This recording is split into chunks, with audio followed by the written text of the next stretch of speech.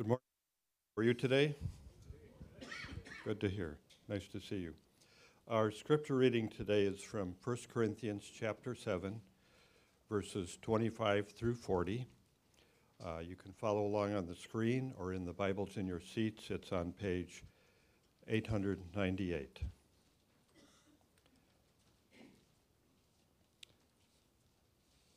Now, concerning the betrothed, I have no command from the Lord, but I give my judgment as one who by the Lord's mercy is trustworthy. I think that in view of the present distress, it is good for a person to remain as he is. Are you bound to a wife? Do not seek to be free. Are you free from a wife? Do not seek a wife. But if you do marry, you have not sinned. And if a betrothed woman marries, she has not sinned. Yet those who marry will have worldly troubles, and I would spare you that. This is what I mean, brothers. The appointed time has grown very short. From now on, let those who have wives live as though they had none, and those who mourn as though they were not mourning, and those who rejoice as though they were not rejoicing, and those who buy as though they had no goods, and those who deal with the world as though they had no dealings with it. For the present form of this world is passing away. I want you to be free from anxieties. The unmarried man is anxious about the things of the Lord, how to please the Lord. But the married man is anxious about worldly things, how to please his wife, and his interests are divided. And the unmarried woman or betrothed woman is anxious about the things of the Lord, how to be holy in body and spirit. But the married woman is anxious about worldly things, how to please her husband. I say this for your own benefit, not to lay any restraint upon you, but to promote good order and to secure your undivided devotion to the Lord.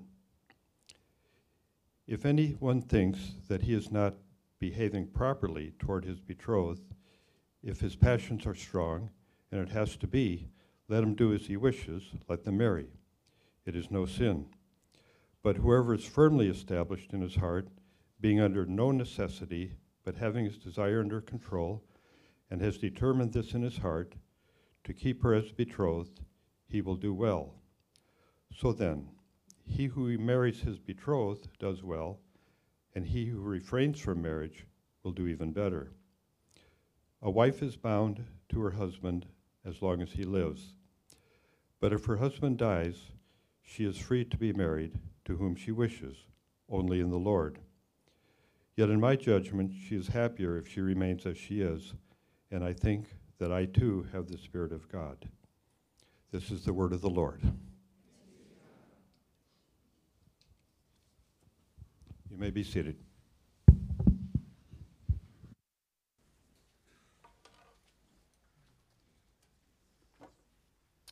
Let's pray together. Once again, Lord, this is a complicated text and a winding text in many respects. It can be challenging for us to follow. And it makes sense for some of us, Lord. We've been in some challenging texts, good but hard, for the last several weeks. And I wouldn't be shocked if some of us are even fatigued this morning. We've been wrestling with things and asking questions, Lord. So would you once again, by the power of your Holy Spirit, give us what we need to not only endure this text and this message, but really benefit from it and to be changed by it. We love you, Lord, and we pray all of this in Jesus' name. Amen. I thought about calling this sermon Apocalypse Now. But I didn't because, unfortunately, that title has already been taken, and I'm not Martin Sheen.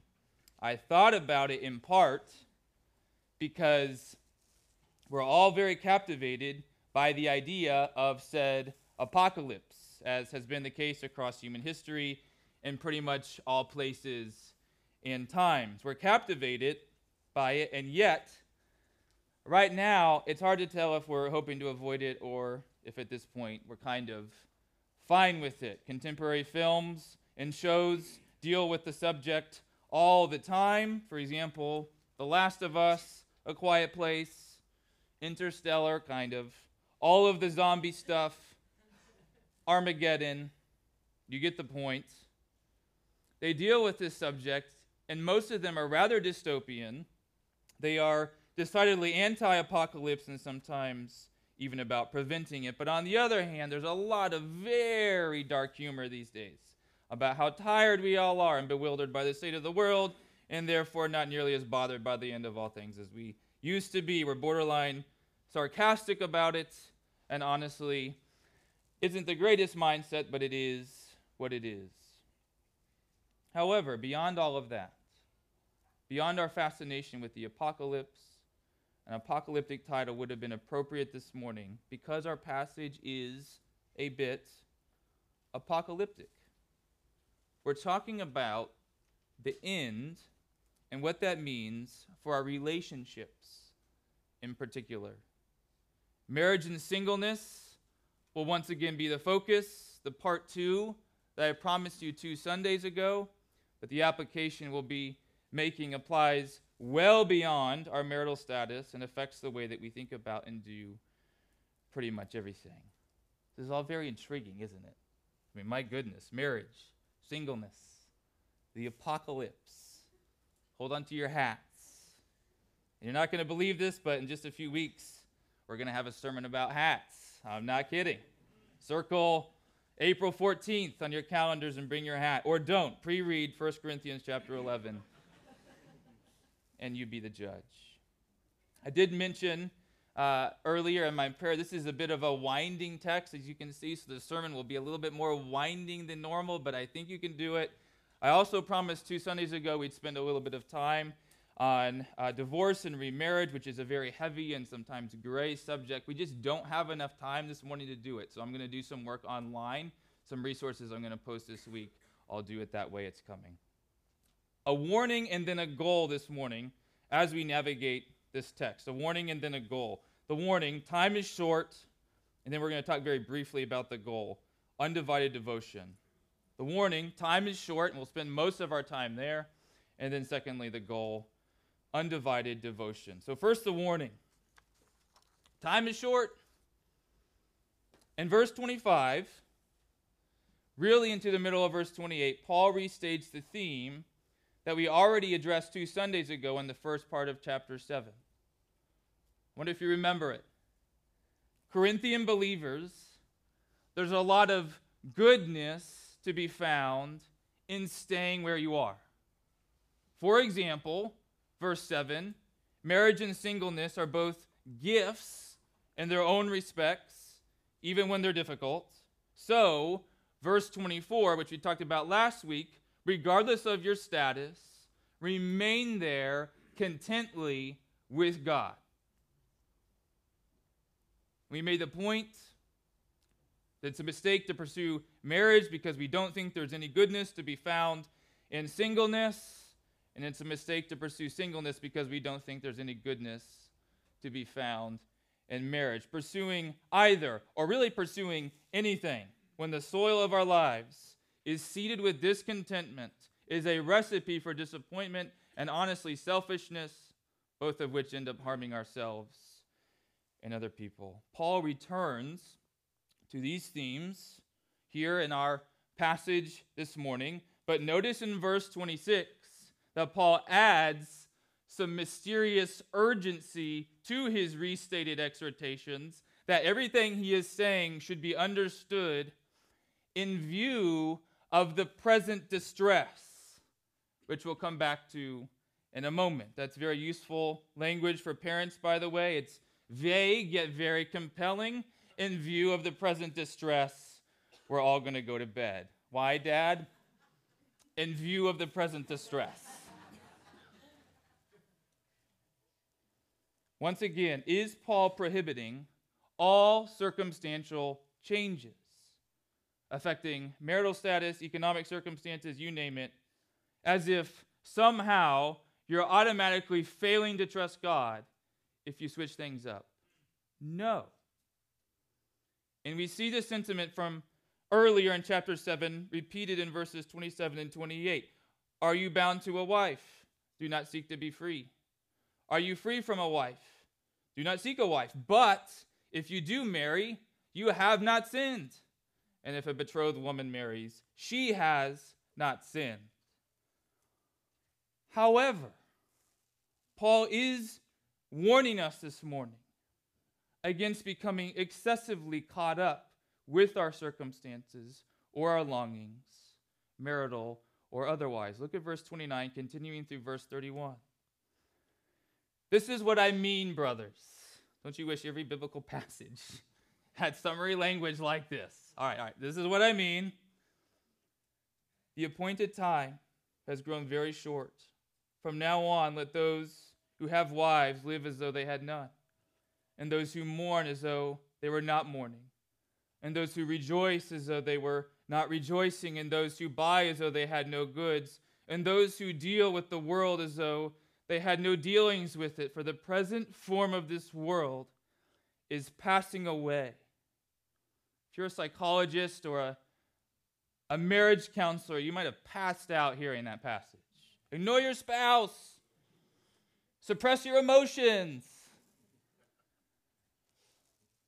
When we're reading the Bible, it's often the case that the key to understanding difficult or enigmatic texts like these is remembering the story, the big picture, biblical narrative, creation, fall, redemption, restoration, 4 chapters. And as it turns out, Paul builds 3 allusions to this story directly into his argument. Did you catch them? Verse 26, in view of the present distress. Verse 29, this is what I mean, brothers, the appointed time has grown very short. Verse 31, for the present form of this world is passing away. What present distress? What appointed time? On one hand, Jesus' return, having mainly to do with the restoration chapter, the last part of the story. On one hand, Jesus' return was coming soon in the sense that the events leading up to his second coming were set in motion by his first coming, the incarnation, as well as his crucifixion, resurrection, and ascension.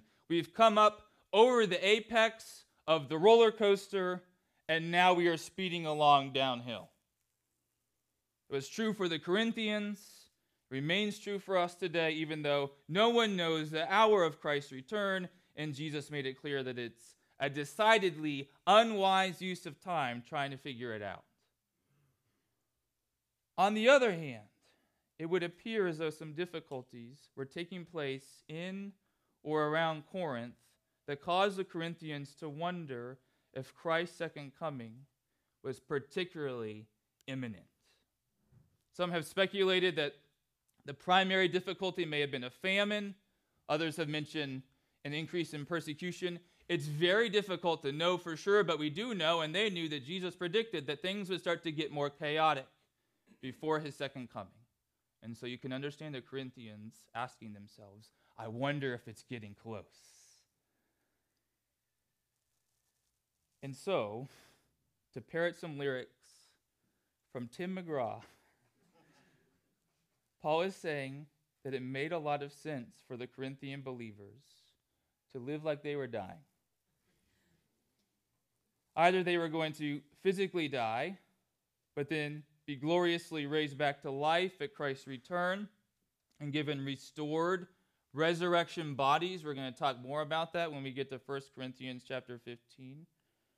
Or if Christ's return was as imminent as some were perhaps thinking, the present form of the world would indeed pass away in their lifetimes, consummating the full splendor of the new heaven and earth, which in truth is a renewed, restored earth, the Garden of Eden 2.0, see Revelation chapters 21 and 22, not a celestial lazy river in the clouds where we're eternally floating along together in golden inner tubes and singing praise songs from the 90s.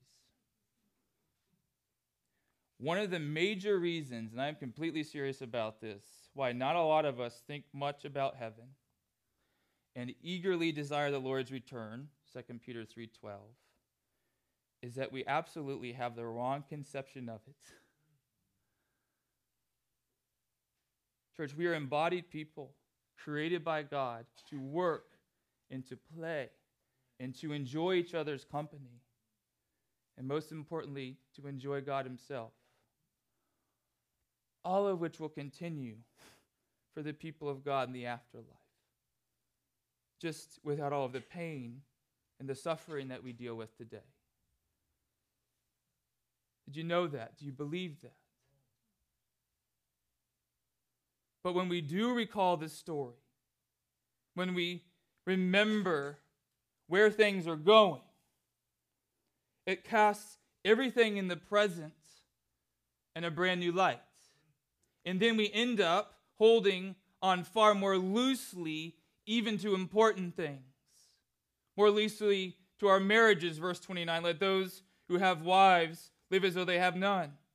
More loosely to our possessions and to our jobs, verses 30 and 31. Let those who buy live as though they had no goods, and those who deal with the world as though they had no dealings with it. More loosely to our emotions, mourning and rejoicing, which remain very important rhythms and realities in the Christian life, but they're not ultimate either, and they don't control us or define us. And we hold such things loosely. And this is really, really important. Not for the sake of being ascetics, putting on a holier-than-thou religious show, but for the sake of holding so tightly onto Christ. I mean, if Christ himself is the future prize, it makes sense to start holding on to him even now, right?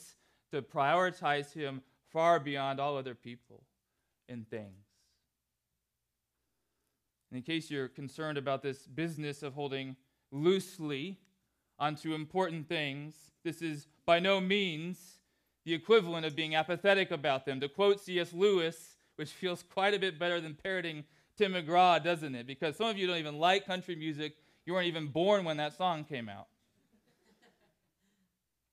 To quote C.S. Lewis, if you read history, you will find that the Christians who did the most for the present world were just those who thought the most of the next. Doing the most, not just meaning Christian ministry in a formal sense, but also, I would argue, doing the most to love their spouses and their friends, because the thought of really seeing Christ one day, what's often called the beatific vision, it draws us away from what we might call self-vision, from excessive self-focus, which releases us to care more sacrificially for others and to work at our jobs with integrity and to use our possessions generously, etc., etc. For example, when I officiate weddings, I usually say something like, it doesn't sound very romantic, but this is what I say, and it's true. The way to love your spouse the best is to love Christ the most.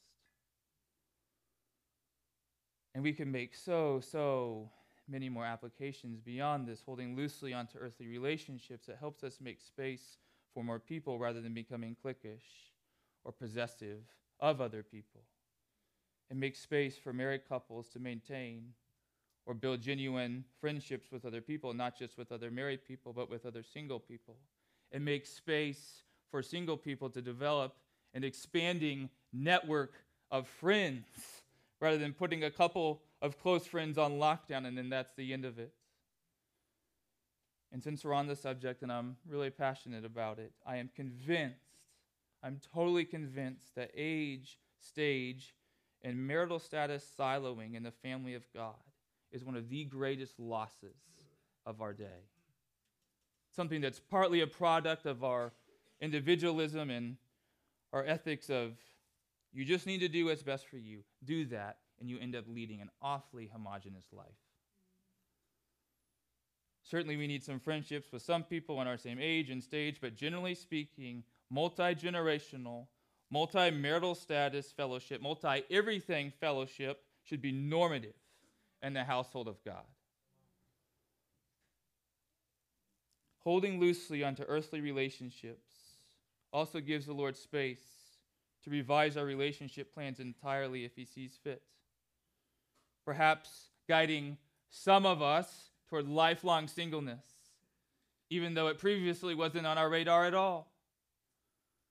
Perhaps as the story really starts to sink in, that the present form of this world is passing away, Paul's guidance in verse 32 and verse 34 resonates with some of us more acutely. Guidance that the unmarried man is anxious about the things of the Lord, how to please the Lord, and the unmarried or betrothed woman is anxious about the things of the Lord, how to be holy in body and spirit. Hopefully this goes without saying, but such guidance is never licensed to end a marriage.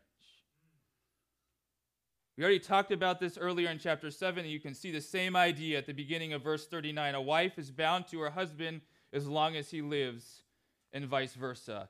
We talked about a couple of exceptions to that earlier. I won't get back into them this morning. And I really doubt that many people should hear this kind of guidance and break off an engagement. Never say never, but I'd imagine most engaged couples are on the right track and should continue along with their plans. I would also love to avoid being stuffed into a trash can later this week because your fiance called things off this afternoon because God told them to. But when we hold earthly things loosely, certainly the Lord will revise some of our relational plans, including, in Paul's day, the plans of betrothed people. The matter of betrothal, mentioned several times in this text, and actually, see verse 25, the specific occasion for the guidance Paul gives in this passage, is a somewhat unfamiliar category in our day. It was kind of like engagements, but more general, along the lines of when the time is right and when I get things together economically, etc., you are the woman I plan to marry. At the time, and you can see this reflected in the text, the man had the agency in establishing a betrothal with the woman and her family. And so, aware that he was sailing against some very strong cultural headwinds that pushed and basically assumed marriage for all kinds of social and economic reasons, Paul made it clear that staying single, even if betrothed, was not only a fine option, it was a great option.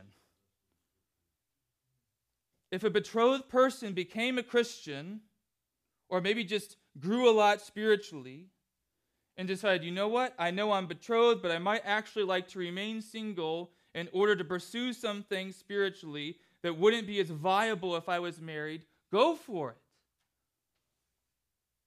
Thus, verses 36 through 38, if anyone thinks that he is not behaving properly toward his betrothed, if his passions are strong, and it has to be, let him do as he wishes. Let them marry. It is no sin.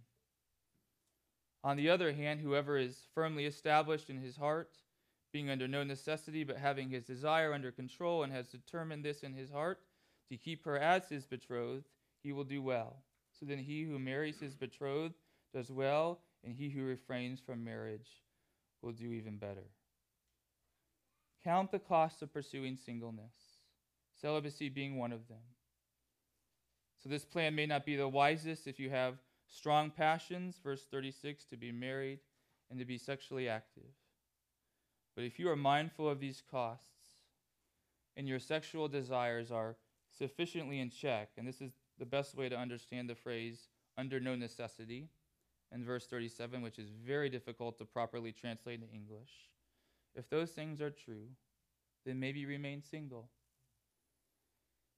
Or if you're a widow, verses 39 and 40.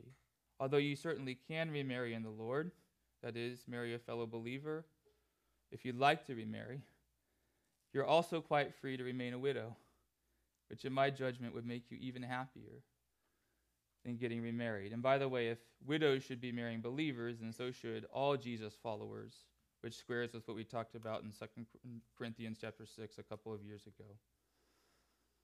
It's really important to understand that the force of these arguments, it wasn't intended to restrain anybody's choices, verse 35, or to create a spiritual pecking order among single and married people, as if single people are spiritual Marines and everyone else is less than. But Paul most certainly wanted to dignify singleness and celibacy, neither of which was thought of very highly in Corinth. And you know, I'm not sure that this singleness-celibacy tandem is thought of so highly in our day either.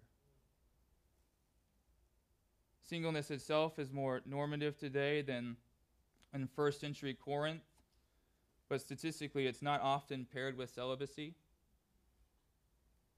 And tragically, singleness is not always thought of so highly in the Church of Jesus Christ.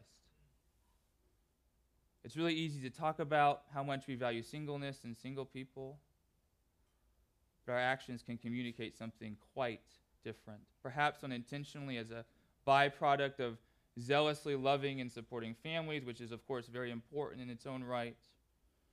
Perhaps because we just don't know how to celebrate and to honor singleness.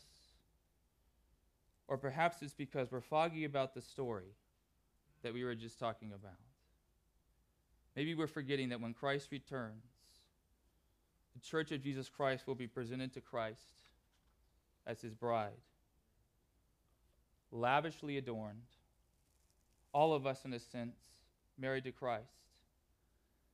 And did you know, and these are Jesus' own words from Matthew chapter 22, that in the resurrection we'll neither marry nor be given in marriage. So there's a real sense in which in the afterlife, in the new heaven and earth, married people will be more single than they used to be, and single people will be more married than they used to be. Which means that regardless of our marital status now, every last follower of Jesus is on their way to being single and yet married at the same time. And I'm not sure you can really know and believe this and still treat single people like second-class citizens, which has been the experience of some of our single brothers and sisters in the contemporary Western church. Sometimes a totally searing source of pain that catalyzes disengagement from church community. Married people, please invite single people into your lives in meaningful ways and invest in them spiritually, physically, emotionally. Weep with those who are wrestling with unwanted singleness. Pastors, please preach and teach and strategize as if single people are part of your congregation. And dignify their gift, the assignment that God has given them, by putting them into significant positions of leadership within the church, while at the same time avoiding the tired trope that single people can be loaded up to the max with extra responsibilities because they have extra time. Single people, for our purposes, including those who are widows, widowers, divorced, although I understand that some who fit those descriptions don't prefer the term single. Invite married people into your lives in meaningful ways and invest in them. Speak truth and grace into their lives, even into their marriages. Invest in their kids if they have them. Married and single people, at all times, keep the penultimate nature of earthly marriage in view. When married people forget this, I think Tim Keller talks about this in The Meaning of Marriage. When married people forget this, they put far too much pressure on their marriages. When single people forget this, they put far too much pressure on their dream of marriage. And always remember that you can be selfishly married or selfishly single, even though both statuses are opportunities in different ways to serve other people. One more thing before we move on very briefly to our second reflection, that goal that I told you about earlier. Church, can we please not assume marriage, that everyone is on their way to getting married as a matter of course? This past week, as I was thinking and praying about this passage, it occurred to me that the gospel of Jesus Christ, Christ crucified, that he might die for our sins, It's so magnificent and beautiful, possessing such breathtaking implications for ourselves and for others that some people will surely conclude, I want to avoid the anxieties of married life in order to invest myself more intensively in light of these implications, maybe through formal ministry, maybe not. Some people, not everyone, not even most, but surely some people will draw this conclusion. So if we never hear of this happening, either A, we are missing something concerning the wonder of the gospel, or B, as the Church of Jesus Christ, we've cast marriage into this end-all, be-all kind of light that makes it totally implausible for people to seriously consider singleness. Or perhaps we've done both. Maybe people might like to pursue singleness, but they don't feel like the church, which should dignify them more than anybody else in the world, is the right community for them to do so. Second reflection, that goal we talked about earlier. Undivided devotion. We talked about the warning, that time is short. We talked about the story and where things are going. And now secondly, the goal, undivided devotion. Look again at verses 32 through 35. I want you to be free from anxieties. The unmarried man is anxious about the things of the Lord, how to please the Lord. But the married man is anxious about worldly things, how to please his wife, and his interests are divided. And the unmarried or betrothed woman is anxious about the things of the Lord, how to be holy in body and spirit. But the married woman is anxious about worldly things, how to please her husband. I say this for your own benefit, not to lay any restraint upon you, but to promote good order and, get this, church, to secure your undivided devotion to the Lord. There is a real sense in which this passage, and really the whole chapter, it's not about marriage or singleness, but about undivided devotion to the Lord. That's Paul's heart. Why? That the joy of the Lord might be our strength. Nehemiah 8:10. And that it might be our strength in uncertain times, like the times the Corinthians were experiencing, in like the times we're experiencing right now. That the joy of the Lord might be our strength as we get closer and closer to the end. And did you know that this is also our heart here at City Church? Past few weeks we've been making our way through some very difficult passages. And a few times I said something like, even though we're saying some hard and uncomfortable things, we're not here to finger wag or to scold, and all of that is true. But this week occurred to me, have we been clear enough about why we are here? We've talked about what we're not doing. Have we talked enough about what we are doing? So here you have it. We are here for the sake of your joy.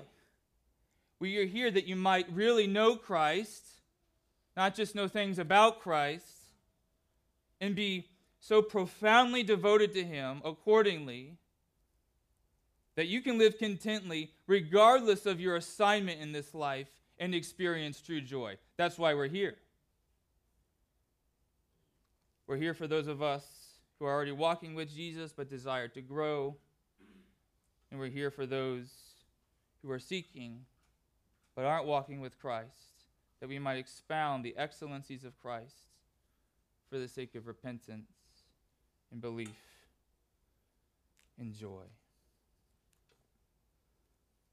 So many of us are walking around just bewildered right now, confused, discouraged.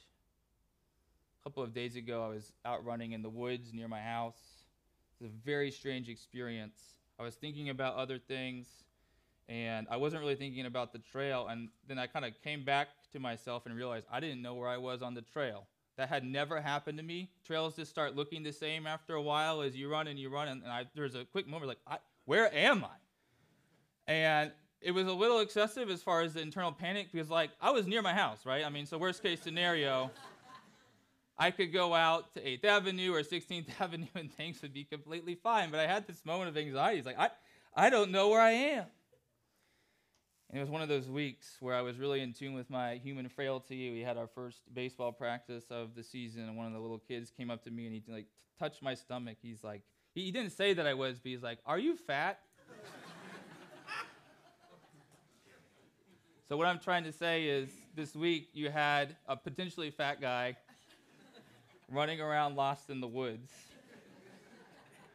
in his own backyard. But a lot of us are really, really, really disoriented right now. Even followers of Jesus. We don't know what's going on. Things that we thought were true and certain have been flipped on their head in the past few years.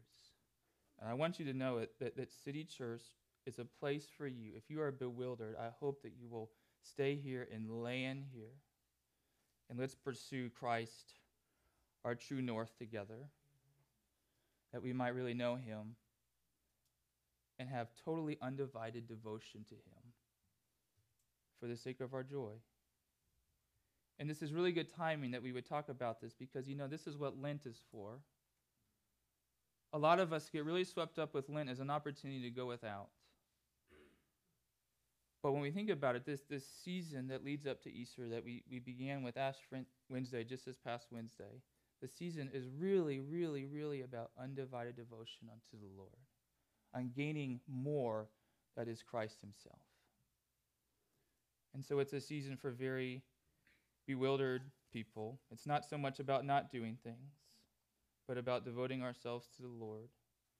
God's not so much looking to burden us with abstention, but to draw us closer to himself. That was Paul's heart. That's our heart. That's God's heart for you.